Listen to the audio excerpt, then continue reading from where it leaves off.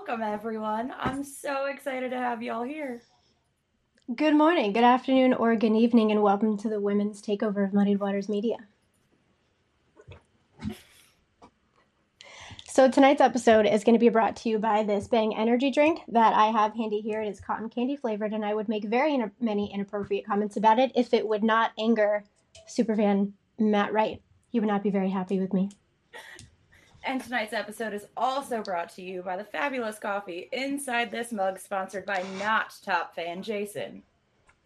I also would like to mention that my beard sponsor is the lovely Cajun Libertarian, as well as all of the lovely beard products that I have right over here. There's too many to mention. They're all amazing. So we'll move on.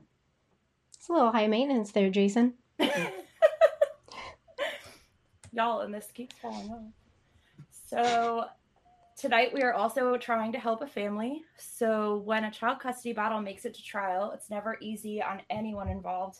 But most of all, it's heartbreaking on the child, especially when that child is already in a happy home. In a lot of states, this process is required to go through tedious and grueling steps, which necessitates an abundance of work from the parents and their legal team. There's a family in this exact situation. After spending more than $30,000 over the last couple of years on legal representatives, court fees, and other associated costs, they are preparing to go to trial. In preparation, the legal team needs $25,000 as a retainer for the trial, which will cover the legal and court fees through the trial. This is one final process. The family will remain whole. They are asking for our help.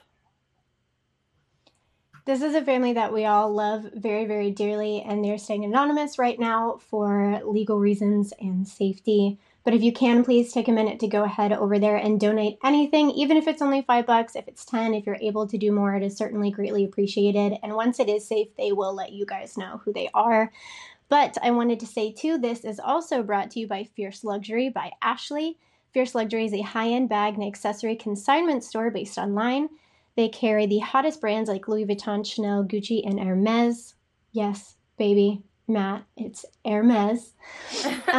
Consign with them for a 30% fee, which is actually 20% less than other consignment stores, and you can find them online at fierceluxurybyashley.com and in their exclusive Facebook group that is also called Fierce Luxury by Ashley. And on top of that, to piggyback on the GoFundMe, Ashley has also let us know that any purchases from her between now and August 1st, she's going to donate an additional $40 to the GoFundMe. That's fantastic. And actually, I'm going to put the link to the GoFundMe in the chat. That way everyone has that link. And while you guys are looking into that too, I wanted to say after we get done with our guests that we're about to bring on here in a minute, we're going to do a comment section, Q&A, just for a couple minutes to wrap up. So go ahead and start thinking of some questions that you would like to ask us, whether that is libertarian related or what it is like dealing with our significant others. Yes. And Sarah, before I take off this beard, I just want to mention that because we're awesome women, we started this show on time. Yes. 8 o'clock actually meant 8 o'clock, you guys. I'm sure you're probably tuning in a little bit late, maybe even because this is what you were expecting. Was it to start late? Oh my gosh. The comment section is very, very happy. And yes, Matt, this is why I wanted you to go to Lit Tide by yourself. And Brian says, who could have possibly predicted this? I have no idea. But without further ado, we will go ahead and introduce the guests that we are going to have on. Let's see here. Let me go ahead and get it ready. And Kelsey, who do we have on today? So today we have Lenny Jarrett. He's the former director of the Center for Education Opportunities at the Heartland Institute. I'm so excited for this. He's also the former managing editor of Champion News, an Illinois-based news website focused on reporting on educational and Illinois politics. And he was the managing editor of Education Matters, which researched education in local school districts across the whole state of Illinois. Yes, so Jarrett has presented analysis on Common Core and education choice on Fox News, Breitbart, ABC Chicago, and multiple radio outlets and newspapers across the United States. He has also been a presenter on panels discussing education choice, Common Core, homeschooling, and Illinois freedom of information laws with groups such as American Majority, Americans for Prosperity, Illinois Tea Party groups, homeschool conventions, and state legislative hearings. So without further ado, we will go ahead and bring him on up here. Let's see. Hello, glad to be on. Right. This is going to be fun. Yes, thank you so much. I appreciate you being part of our shenanigans. Oh, I'm happy to be on. This will be a lot of fun. Yes. All right, so Lenny, I'm going to jump right into our first question. So okay. What is the Heartland Institute? Can you explain that for us? Well, it is a think tank that's a not-for-profit that works with legislators around the country to try to get them to pass more school choice legislation and stuff. And I think Brian or someone forgot to give you my updated bio. I actually now work for ACE Scholarships out of Denver, Colorado. And what they do is provide low-income students scholarships to be able to go to a private school of their choice. And they do it across 8 different states across the Midwest and the South down into Texas and stuff. So I'm actually in a place now that's actually doing school choice instead of trying to get school choice passed, which is a lot more fun. Yeah, definitely. That's amazing. That's actually what we're going to ask you is what is it that you are doing now? And then school choice is something that we are both very passionate about. We both are parents to multiple lovely tiny humans. So I know, the idea of school choice is something that we're both trying to get to be heard in our local areas. Good. That's good because the more people need to know about school choice and how it helps children. And that's one thing I've been able to do at ACE is research more of this. And offhand, I can tell you right now, if you can get a child to graduate, it saves society almost $1.2 million.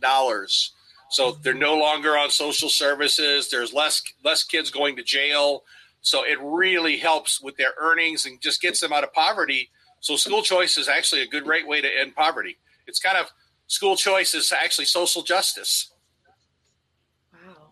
I would have actually never thought about it that way, but that's amazing. And I know something that we were thinking of is what are the pros and the cons of school choice? Well, there's several different avenues of school choice. Most people understand what a voucher is. It's kind of a certificate the parent gets, and then they can go choose the school of their choice. And then the school gets that certificate and the state pays for that child.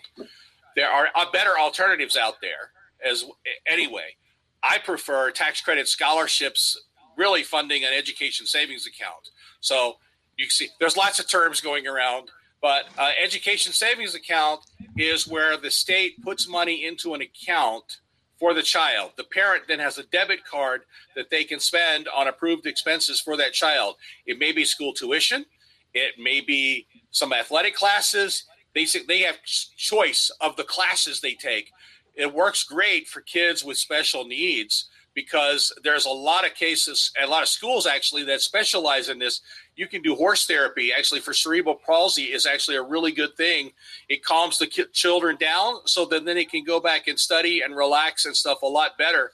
So there's lots of different avenues. And a tax credit scholarship is where a donor gives to a scholarship granting organization. That's actually what ACE is a scholarship granting organization. That donor then gets a tax credit from the state for that donation. So, and the best part about tax credit scholarships is harder for the government to actually regulate because it's a donation. So it makes it a lot easier for parents to find the school they want, the curriculum they want, without getting all the restrictions they would get with, say, a voucher. And then an ESA can be a little bit more regulated. But tax credit scholarships are kind of the most free market avenue for school choice. I love that. And I mean, right now, basically many states don't have school choice. It's just what zip code you're in. So pretty much. And that's how it is here too. Yeah. And every kid learns differently, Yep. Some kids are more hands-on. Some kids can sit down and read a book and, they can pay attention to that. But other children, they need to work with their hands and they need to really get in there to learn things. So yep. They do.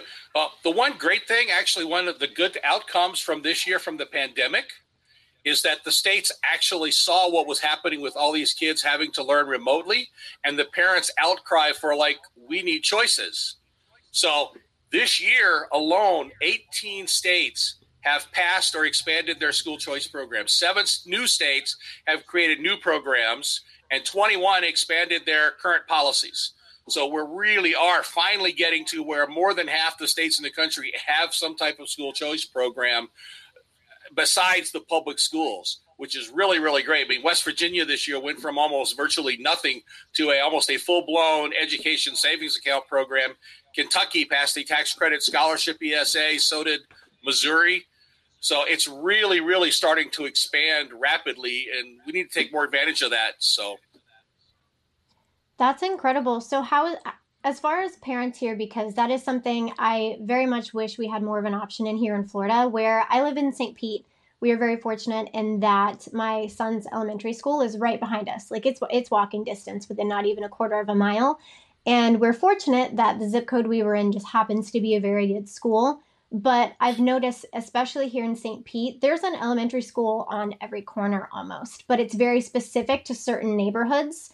So even though, there's some people who live 3 streets over from me, so even though they're very close to the same elementary school my kids go to, they're being forced to go to this other school that is just not, I hate saying anything negative about other schools, right. But it's not a very good school. It's not known, teacher-wise, staff-wise, faculty-wise.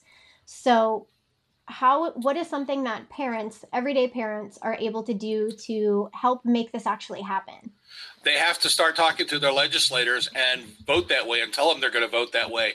For Florida, that you need to look into, they just expanded their education savings account program. So you may actually, or your parents around you may actually be eligible for their education savings program now in Florida. And Florida has actually the largest tax credit scholarship program in the entire country. There are over 100,000 kids in their scholarship program now. And they are, I think a lot of it was for special needs, but that's expanded over time as well now. So actually, Florida is one of the top states right now for school choice. Oh, wow. That's incredible. I'm going to have to look into that because it's a very common thing I hear going to soccer games and things like that. You hear a lot of the parents being very frustrated talking about it. Yeah. What is the biggest argument that you get when trying to advocate for school choice? Well, the teachers union love to come out against school choice. They call it a voucher because most people have a negative. They've been able to make voucher a negative word. But tax credit scholarships and ESA are not vouchers. They operate completely differently.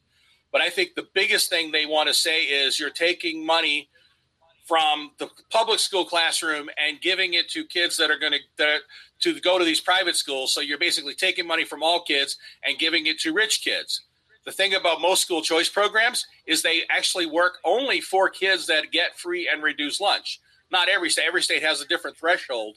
But the majority of the states is based on free and reduced lunch. So 185% of poverty is the max in most states that a kid's actually eligible for their school choice program. So it's the exact opposite of what the teachers union try to say.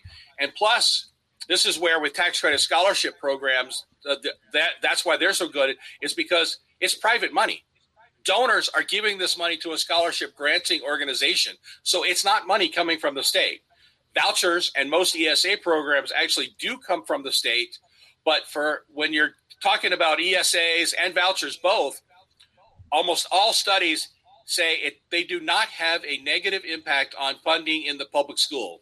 In fact, it actually saves the state money so they can put more money into the public schools. I believe there's only one study that was neutral on that. Everything else showed a positive gain for public schools. Actually, it was kind of funny. A couple of years ago, I was in Tennessee talking about their school, trying to advocate for their school choice program. And I went through the math of how when a student leaves public school, the state was going to still give that school money, even though the kids didn't go there. So I was able to show how the per pupil's classroom expenditure would go up for all the students that were leaving. And I had one of the state senators finally concede the fact. He's like, okay, your math is technically correct, but should we base public policy on math? I'm like, I had to hold my tongue not to start laughing at him. But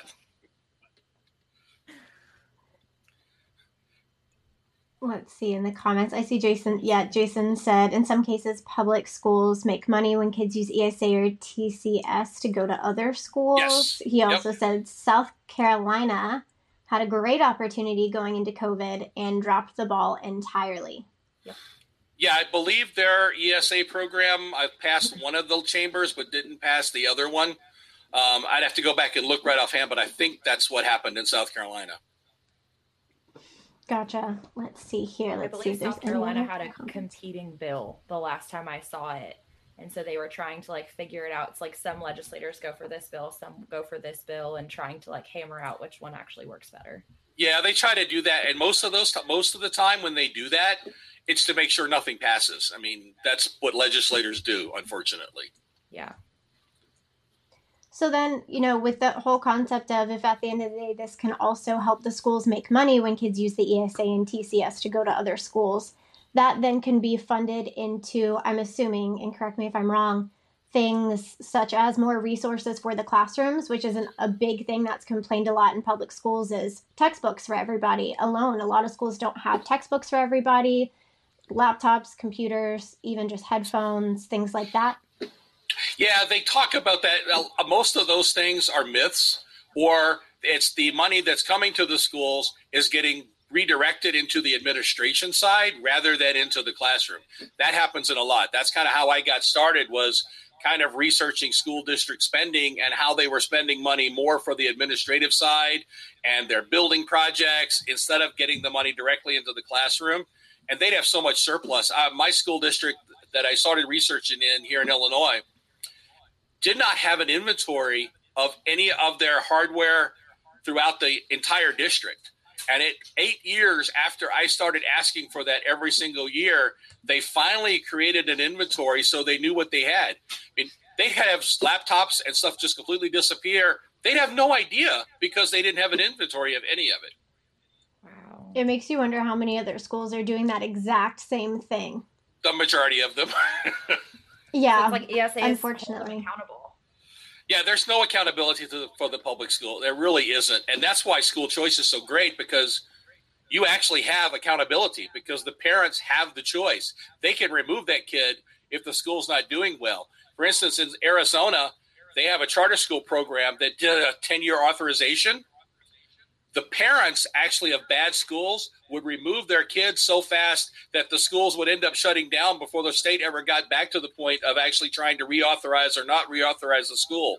So the parents are actually can hold a private school or even a charter school a lot more accountable than any of us will ever do in a public school.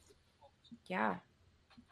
It looks like we have a comment from Tim that says, so what about legislated curriculum? If lawmakers choose what must be taught, doesn't that just turn private schools into nicer public schools? It can, if you're using vouchers where they try to do a lot of that. Typically, they don't, even with the legislators, when they do a voucher program, don't legislate the actual curriculum. They legislate, these are what you kind of should teach, but we're not going to tell you how to teach it or in what sequence you have to teach it. So the private schools still have some freedom. But that's why I advocate more for tax credit scholarships or even ESAs, because you can then pick and choose and you can get away. The government can't regulate it down to that curriculum level because they've got so much other stuff to deal with. There's no way they could ever do that, any legislation that would mandate a standardized curriculum across even private schools. Right. Okay. So it Yeah, I know almost incentivizes those institutions and the teachers to, hey, we need to, make sure our curriculums are great, our programs are run well, we're accountable for all transactions, et cetera. Yep. Yeah. And actually studies prove there, I think it's 33 studies have looked at the schools themselves and how school choice in that state improves the public schools. And all of them but two, actually the public schools in those areas actually improved as well, because then they had competition. They were forced to actually improve. Let's see the comments here. Jason says, this is also why it's important to actually read a bill rather than support it just because it says ESA or tax credit scholarship. Yes. And then we have Liberty Shamrocker in the comments saying school choice would go such a long way in eliminating the incentives to diagnosing children with disabilities that they don't actually have. Yeah, absolutely. Because schools get more money if they diagnose the child with any type of learning differences.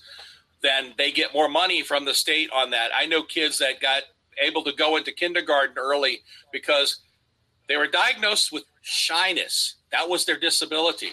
So the school then got almost twice as much money here in Illinois. We went like from $4,500 to almost $8,000. And so you'd see disability rates in these schools of almost 20%, which the general population is, I believe, under 10% or at least closer to 10%. It's not at 20%. That is insane. So the fact that they can diagnose a child as shyness as a disability alone blows my mind. But the fact that some schools even had 20%, yep. That's almost like and it's how some not one school district that does that. There's multiple school districts that do that, and multiple ones in my area that were over 20%. That's crazy. That's bizarre. And actually, so I was told at my daughter's elementary school that talented and gifted, because she was in the talented and gifted program, that was a learning disability. Yes, it counts for an individual education plan or an IEP. And so when they do that, they can actually get more money for that. The problem is they don't really help those talented and gifted kids in a lot of districts. They just kind of, because it's hard to separate those kids from the others, and they want them all in the same classroom. So it literally is teach to the middle. You slow the talented and gifted kids down while you're trying to speed up those that are underneath. And this, I didn't realize till later. I was kind of one of those kids that was very accelerated. I went to a private school through fourth grade. Then I switched over to public school. My fifth and sixth grade year in public school, I did absolutely nothing, because I already knew the material. I just sat there, did absolutely nothing. And I didn't get challenged again until I was a sophomore in high school. That's when I finally got challenged. I had a teacher that recognized what I could do. So he started challenging me to do that. And I ended up skipping my senior year of high school and going to our local junior college because I could. But the local high school tried to prevent me from doing it because they would not send the local college my transcripts. So I ended up I ended up going to the high school, sitting there about 4 hours until the counselor finally brought me the transcripts that I could take over to the college to finalize everything I needed to finalize to escape that final year of high school, because they were going to lose money. If I wasn't there, the public schools basically treat every kid as a funding unit. That's all they are. They're funding units. How much money can I get for this kid? And how do we do this? And that's their whole mantra. And they get funding for them, but then that funding doesn't go to the kid. It just goes to administrative costs and everything else. And The kids have to get their own textbooks at the end of the day. The teachers are making Amazon wish lists and GoFundMes to get stuff for their classrooms so the kids don't have to provide them. Yep, exactly. But the school district got plenty of money. I mean, look at some of these school districts. The school district I was in spends about $14,000 or $15,000 per child. Illinois averages about $12,000 over the entire state. Chicago public schools is about $23,000 a year, I believe, per student.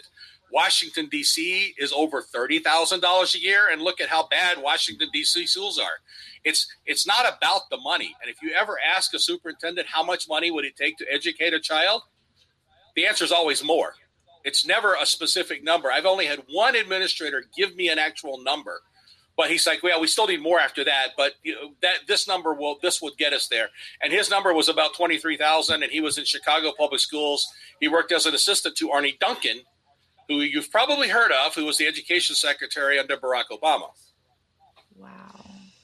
It's so unfortunate because obviously in an ideal world, teaching children would not be about the money. It would be about genuinely caring for the children and having an empathy and working with each kid individually. Because like you said, and I've seen a lot in the comments too, there's a lot of people who have been held back or were always felt very behind in school or were very accelerated.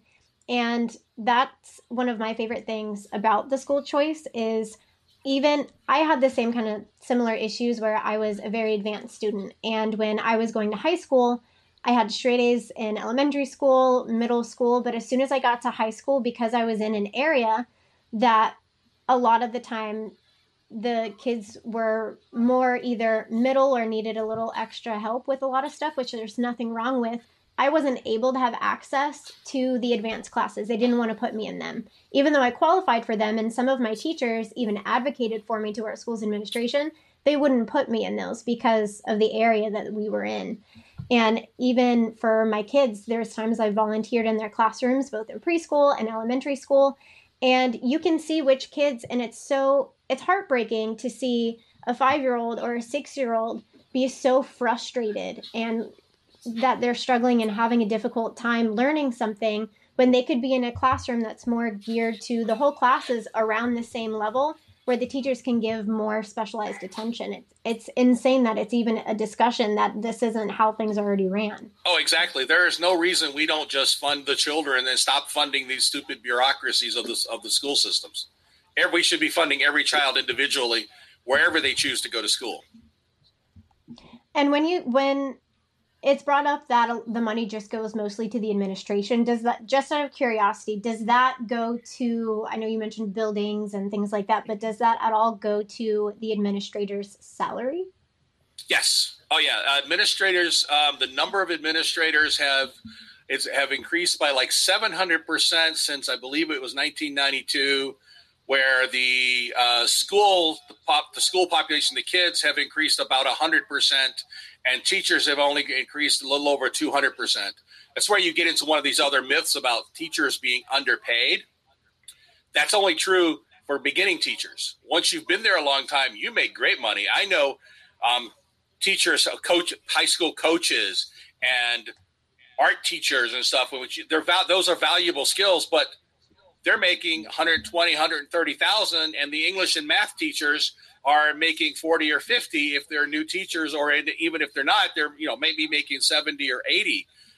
It's kind of ridiculous where the money goes. It's all based on longevity, not about the skills that teachers teaching or what their knowledge is and what their level is. Our school system's completely based on the wrong thing. It's based on seat time, how many hours this kid is sitting in the classroom, and it's not based on subject matter mastery, which is really what education should be based off of for every child. Yes.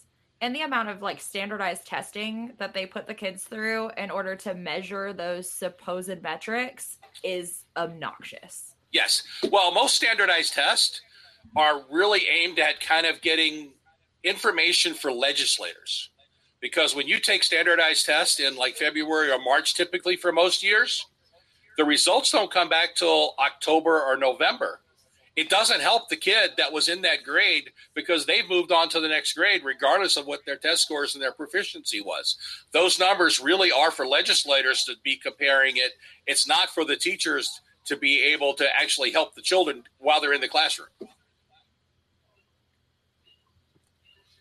Let's see. Kenneth Ebel says, I only went through an 8th grade homeschool curriculum, then took my GED and passed with honors when I turned 16, then went to a trade school and became a master technician by the time that I was 19. That's great. Nalek says they removed so many AP classes while I was in high school and replaced them with credit recovery classes. And it sounds like that's kind of what you're talking about whenever you say all they care about is how many hours the kids spend in the classroom. Well, yeah, every state for the most part has a number of hours. Illinois, a kid's supposed to be educated for 770 hours during a school year. So actually, we homeschooled our 2 kids, and one of them went to public school. Then we put them both in private school, and then we homeschooled, basically starting from 3rd grade on for my oldest. And we had to follow those guidelines of 770 hours per year. They didn't need 770 hours per year. I mean, if we taught them correctly, they could do that in a much faster time. So it's backwards from how we're doing it. We're still using like an 18th century model here now. It's still today. Yeah, it's crazy because they always hear the comparison of how many hours kids are in school is basically a full-time job, and then when you think about how the way that funding is actually working out with those public schools, it's literally like those kids' job is to go to school, and the school is making money off of it just as if they were working at McDonald's as a 16-year-old, and that's absolutely heartbreaking. But thankfully with school choice, I think it would help out a lot too for the parents who For example, myself, I moved from California to Florida right before the pandemic. My timing was absolutely awful. I figured if we move during spring break, it'll be fine and we'll have an easy transition over. Well, as soon as I got to Florida, that's when everything shut down. And I was like, oh no, I can't enroll my son in his second semester of kindergarten. So my only option was, because I couldn't even enroll to do the remote classes from the school, which, side note, I'm very happy that I didn't do, just because they were still required to be on a computer for the same amount of time that they would be in a classroom. And that blows my mind, one, because of blue light alone, because I'm very nerdy when it comes to that. But we did Florida Virtual School, which I will say, Florida Virtual School, I give it a lot of credit. It has very in-depth curriculum. It's much more advanced than the public school was. But learning virtually like that did not work for my son. My son loves learning. He loves school so much. He'll bring a homework packet home that's not due till Friday and nail it out on Monday, does math for fun.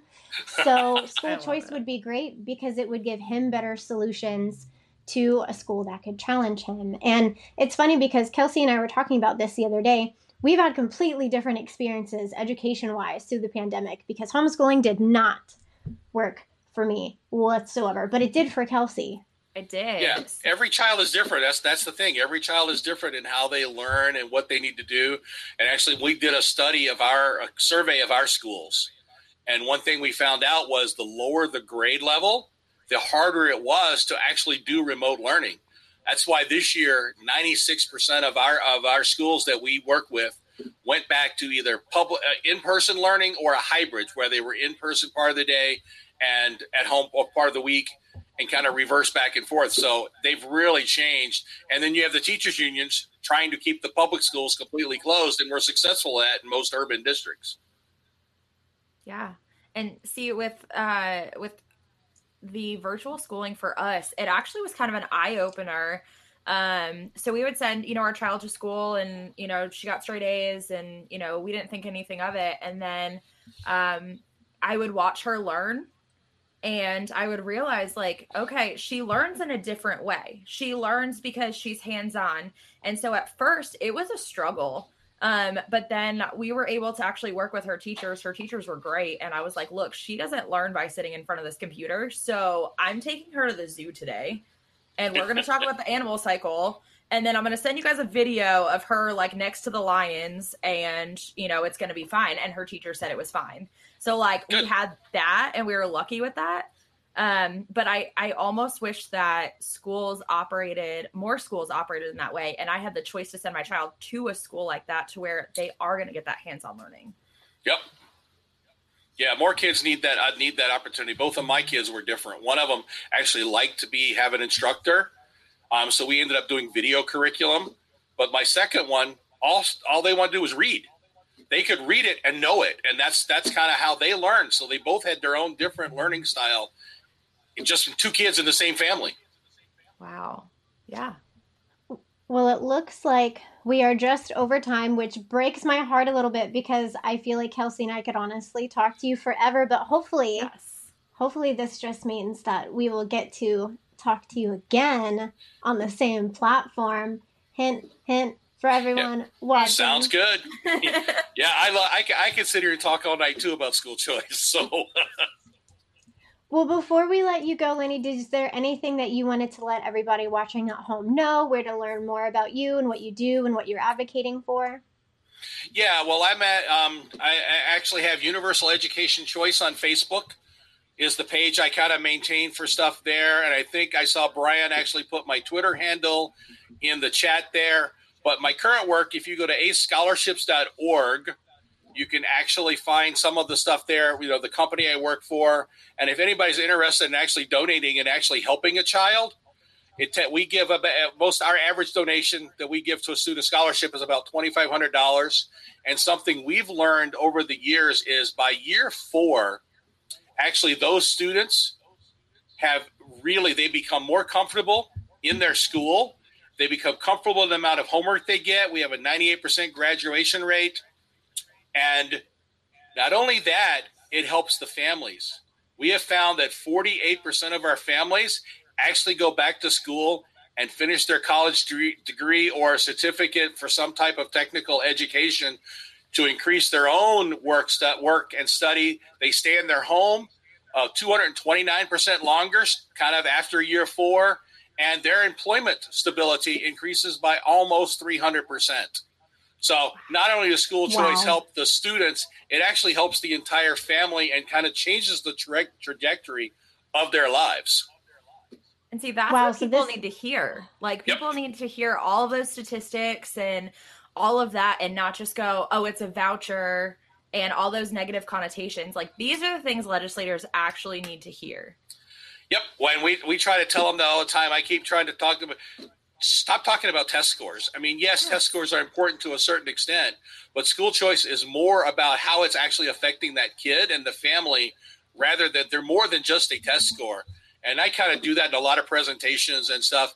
I'll put my email actually in the chat too. If somebody wants to email me and ask more questions and stuff, I will definitely drop that in the chat here as well here in a couple of minutes.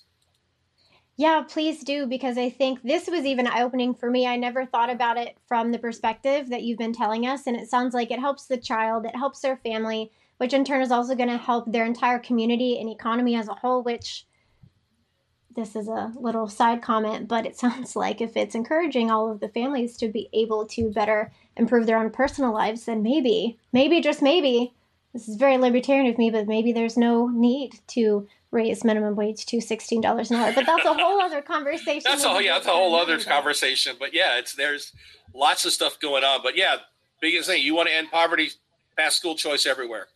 Yes. Yeah. Absolutely. Well, thank you so much, Lenny. Definitely drop all of your information in the comments, and we definitely look forward to hopefully being able to talk with you again soon. I'd love to be back on again. Thank you guys. It was great. Yay, thank you so much. All right. Bye. Bye. Let's see. So it's funny. It's amazing what the private sector can do.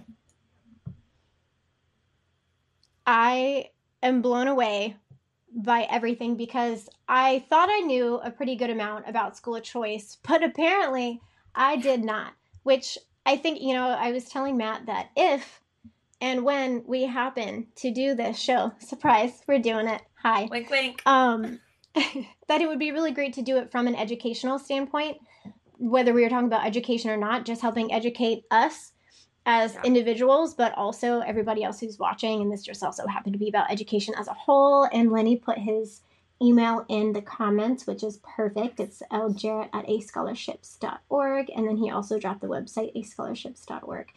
But yeah, I had no idea that choice with schools could impact the entire community as much as it did. But it makes sense whenever you think about it broken down. Yeah. And, I really liked how, it affects the family unit. Like, it incentivizes families to go back to school and get involved and things like that. Like, I really, really, really liked that.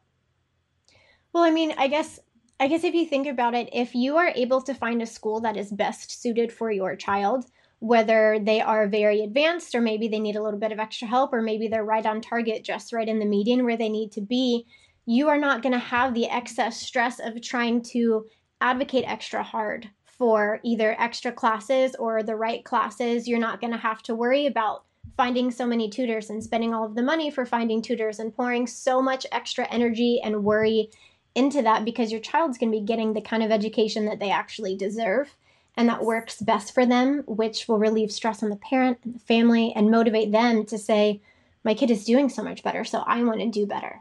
Yes. And, through COVID, you and I kind of talked about this a little bit the other day. Through COVID, a lot of parents get shamed that, oh, well, if you don't like the way the virtual school is, you should just be home with your child and homeschool your child. Okay, well, there are a lot of us that work and that can't stay home with their kids. And, I should be able to send them to an institution that is going to give them the best education possible and probably better than what I could homeschool them at, Exactly. And it's funny because we briefly mentioned this earlier. Jason and Matt said, well, there goes my podcasting career. Guys, go donate to the Muddied Waters PayPal, Matt posted in the comments because I don't know what it is, but it'd be really funny if we could get more donations for this show for Muddied Waters than the guys do combined. So guys, go do that.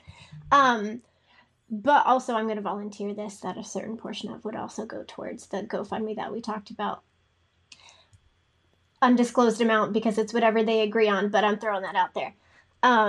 You know, we both have had very different experiences too, and we were talking about that whenever it came to the homeschooling aspect. For my kids, it didn't work very well, but I know that you were saying for you guys, you guys kind of thrived being able to learn more that way. Yeah.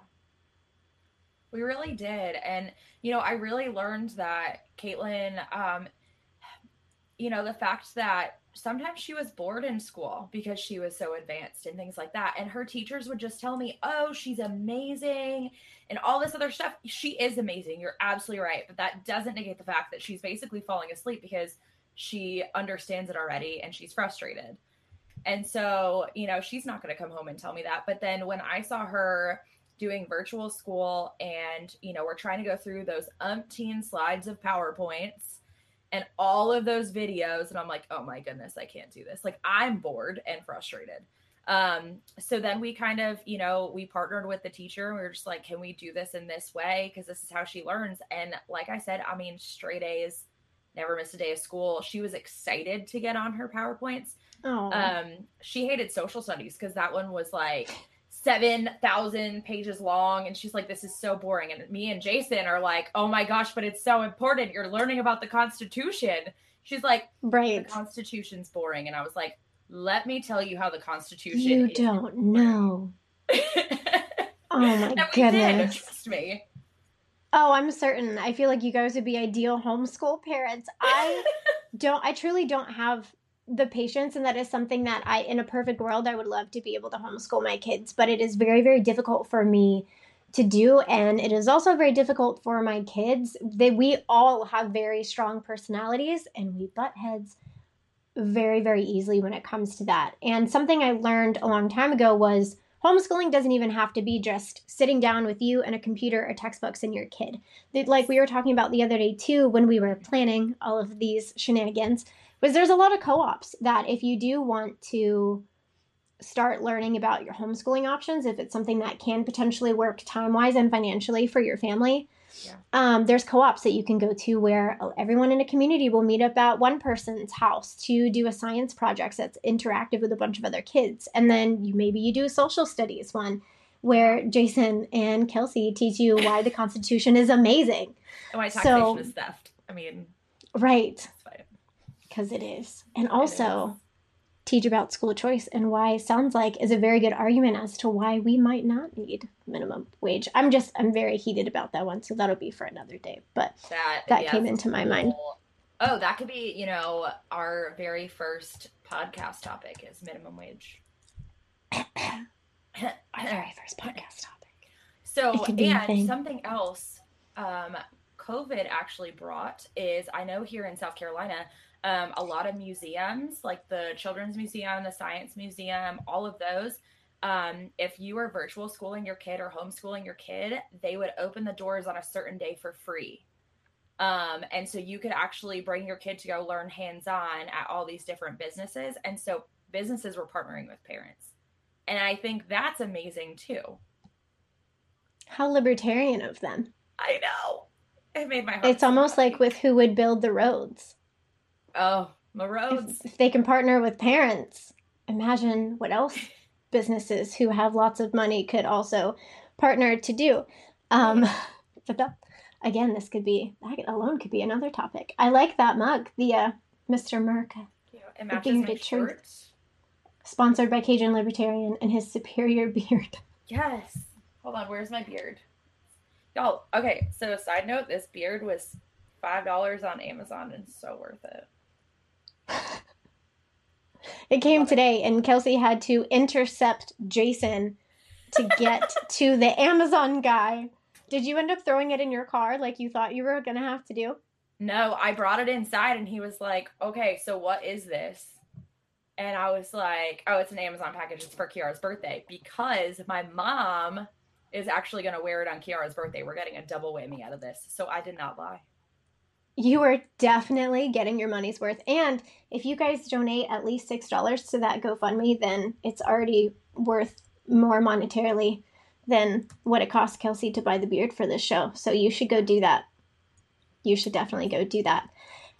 I'm honestly still just so stuck thinking about how school choice helps impact the entire community, because how you were explaining Caitlin gets bored because she was falling asleep and the teachers were getting frustrated. I think about all of the kids who get in trouble left and right at school. And you can immediately think back to whenever you were in school. We all know the certain kids that would get in trouble for being, maybe they were too goofy of class clowns, or maybe they were starting fights, or whatever it might be.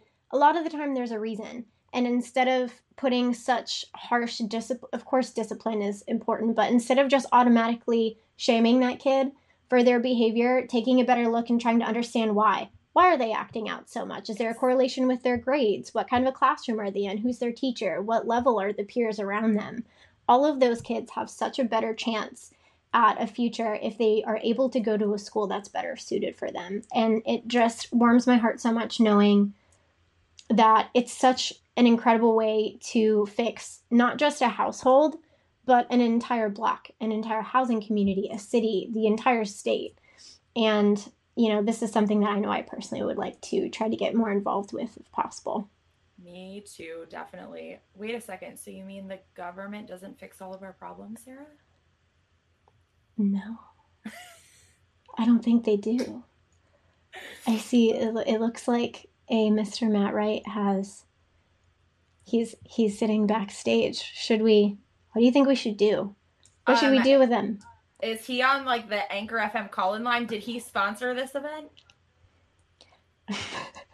Superfan Matt Wright. Oh, should we bring him up on stage and see what he might have to say? Yes. Come on. It's fine. Matt. Hi. Hi. Hi. Does this look familiar? I have to say, well done. Well done. You completely had me there. I did not know that this was going to be a thing. And honestly, you did better than almost any of our hosts. And I'm very proud of both of you. Thank you. Well, thank you. And this is only on take 1, so does this mean you would not be opposed to take 2 and 3 and 4 and 50? We'll talk. All right, and I just want to let you know, Matt. So Jason knew that a show was going to happen, and I had to have him watch Caitlin tonight, or bring Caitlin to her event tonight. So he was very suspicious, and he knew that I've been having secret phone calls with Sarah, so I'm sure he put puzzle pieces together. But I feel like this is a better alternative than Sarah what it could have been for those secret phone calls. Yeah, Sarah told me that you guys were working on some like Liberty clothing line or something, and I was like, oh, okay, cool. And then I got the notification. Thanks for saying that one live. And then I got the notification that Muddied Waters went live, and I was like, what is this? And I would like to point out that we didn't have tech issues. Yes, and we started on time. You started 3 minutes late. According to my clock, we started on time. When we hit stream, it was 8 o'clock. Yeah. Sure. But no, seriously, you guys did fantastic, and I am truly proud of both of you. Thank you. And I honestly cannot tell you how proud I am of you. This was a great show. Thank you. I really appreciate that very much, because we were both very, very, very nervous. And we were scared you were going to call us and be like, shut this down. You guys are ridiculous. I had a fear. What are you doing? Yeah. If I wanted to shut it down, I could do it from the screen I'm on right now. I could just go end, but no, I decided to give it a second to see how it was going to go. And honestly, I have 0 notes. It was fantastic. You guys did wonderful. Thank you. Victory. So for the last few minutes then, I know we said we were going to take some questions. If you guys thought of any, or if you have any. I will let you get back to that. I just wanted to come and say that I'm very proud of both of you, and I love you, Sarah. Kelsey, you're great too, but Thank you. but well done, and we might be able to talk about episode 2. Yes. Sounds good. Thank you so much. I love you too. I love you. I love I'll you. see you Now soon. Okay, baby. That was so sweet. Oh. Should I make Jason Spike said come we in killed too? it. Spike is here. Hey, everybody. Which, by the way, we went live 10 minutes before he gave a speech at Freedom Fest, so I really hope we didn't stress him out more. Sorry, Spike, if we did. Jason's question is invalid. Okay, he said, who has the best natural beard? So, okay, hold on, but I have this. So, I do, because my beard oil that I put on it is from my friend Katie, who makes essential oils and beard oil, and it's all natural. So therefore, because I put the natural beard oil on the beard, I now have the best beard. Well done. I like this loophole. Let's see. Do we have any other questions? Yeah, because Cajun and Jason are having it out in the comment section, so. That sounds about right. Although, I have seen Cajun's beard in person, and it does look pretty similar to the one that you bought. So, Jason, you might have some competition there. Matt, because you evolved past the need for one. That sounds about right. All right, so we'll wait a couple more minutes for some questions from you guys, if there are any, whether they're libertarian related on any topic. It doesn't have to be education or not.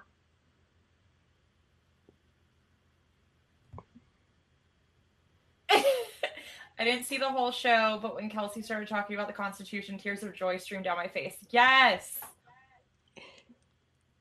Oh, Jason's dad is in the comments, and he said maybe Jason bought his beard too. Well, this show just got 10 times more entertaining than it already was. Right? Casey says, if you keep doing this, what topics would you want to cover in the future? Ooh. What are some things that you are very passionate about? Ooh. So, parenting and education are actually some of my soapbox topics. Criminal justice reform, because my husband is top-notch at some CJR, so I'm very passionate about those. What about you? So criminal justice reform is definitely a really big one for me. And more, especially after our last range event, Second Amendment advocating is also a very, very big one. Obviously, on top of education. I mean, really, there's so many.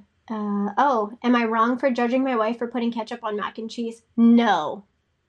You're not wrong. You're not wrong. No. My nephew's mom puts ketchup on everything, including mashed potatoes. Weird. It's weird. Does that. It's a thing. He really does. Matt said, what is your least and most favorite thing about me? Yeah, Kelsey, what's your least and most favorite thing about Matt? This is a trick question. White flag. I throw in the towel. I'm good. I'm done. I think my favorite thing, in all honesty, is how passionate and driven you are.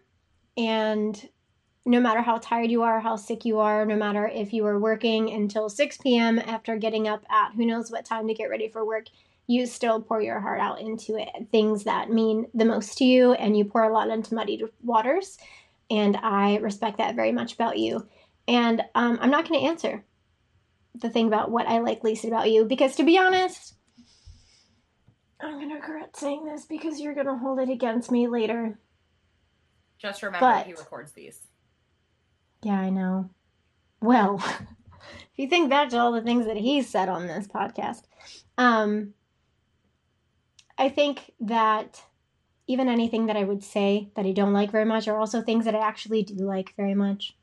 Actually, my least favorite thing is whenever you ask about my fantasies about killing strangers in public places or comments, because that's not a thing. Ever. Stop it. It's not a thing. Oh, Brian says he can help us get some more guests, like professors, authors, journalists.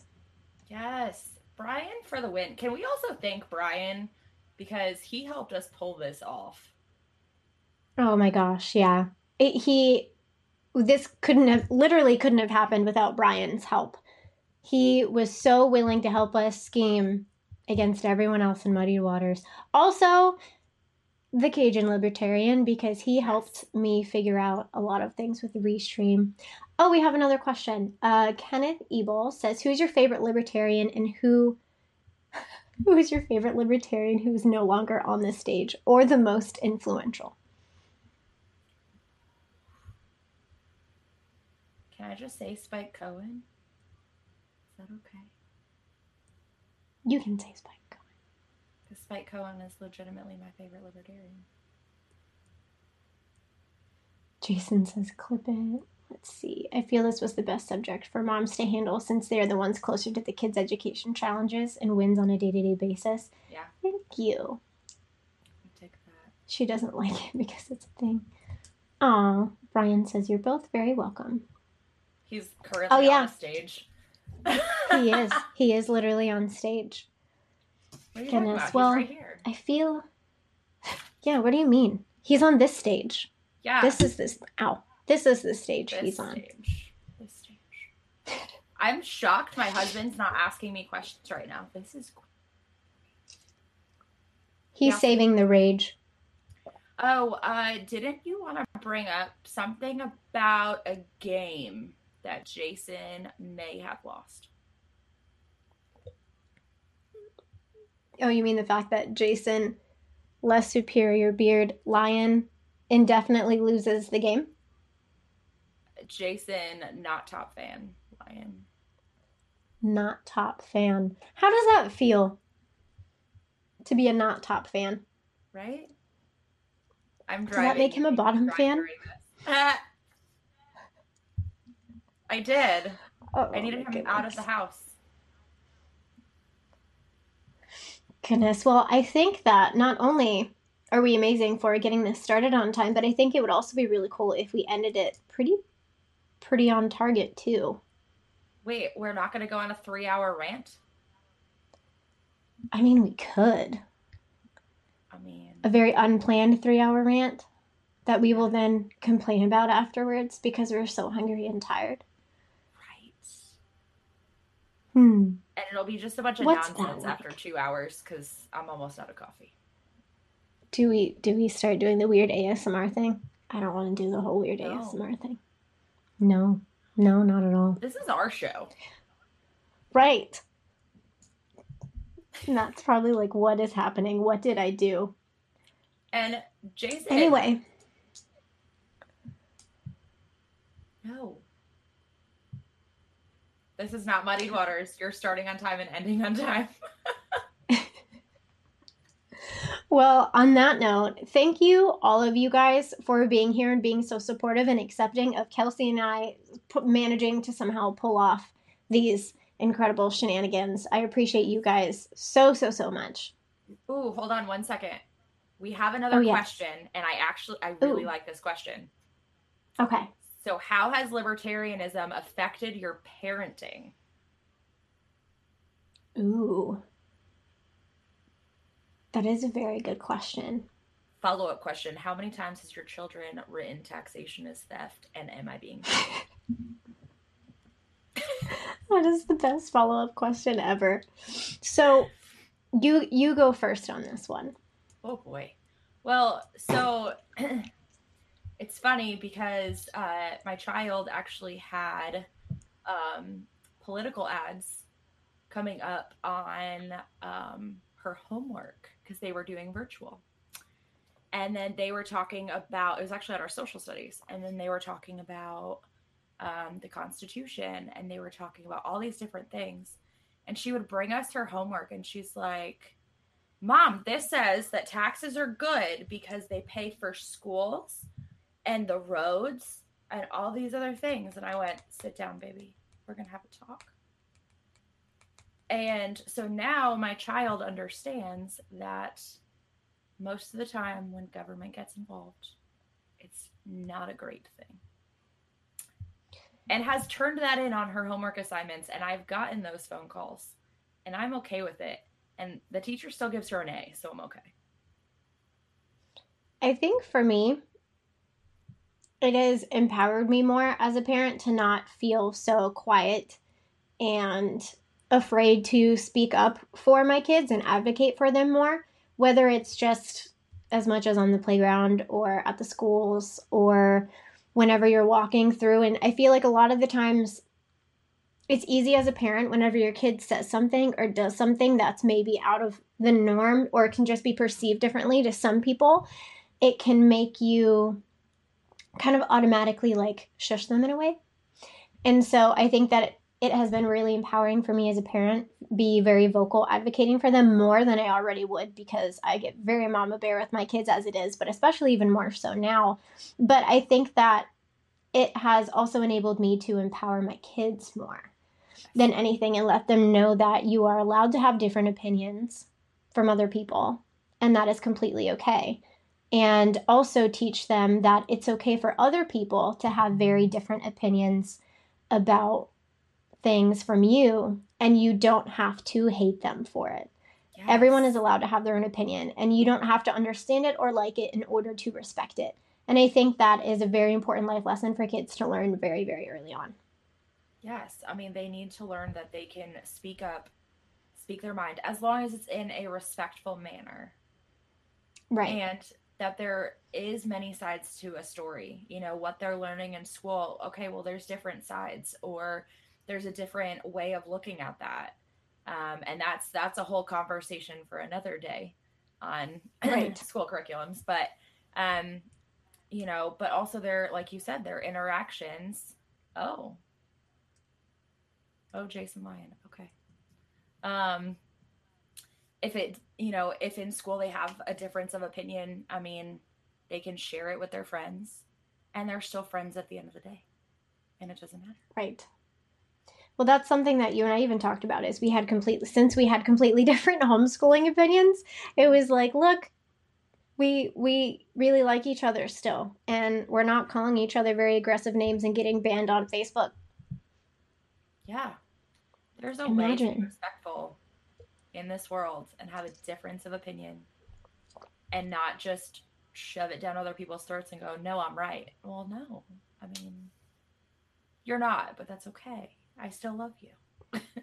They can be right too, because everybody, I think the most important thing is when it comes to making those choices, and this is another topic for another day, because it comes down to any kind of individual choice.